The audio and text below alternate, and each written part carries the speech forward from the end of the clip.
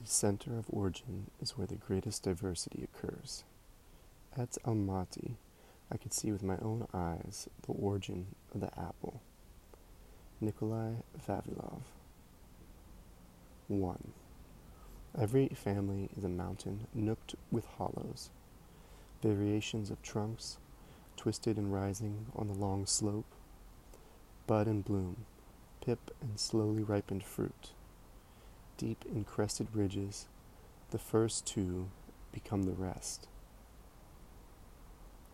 2. If I could trace this body back far enough, through teasel beds and clear-cut meadows, I would be home, familiar to the people who look up in surprise at the stranger who wears their face, who carried a bucket, it must be milk, across the fields to their table. 3.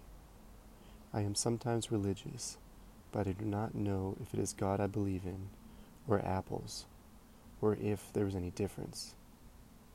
I look at this forest, even in its falling, and am brought to my knees. 4.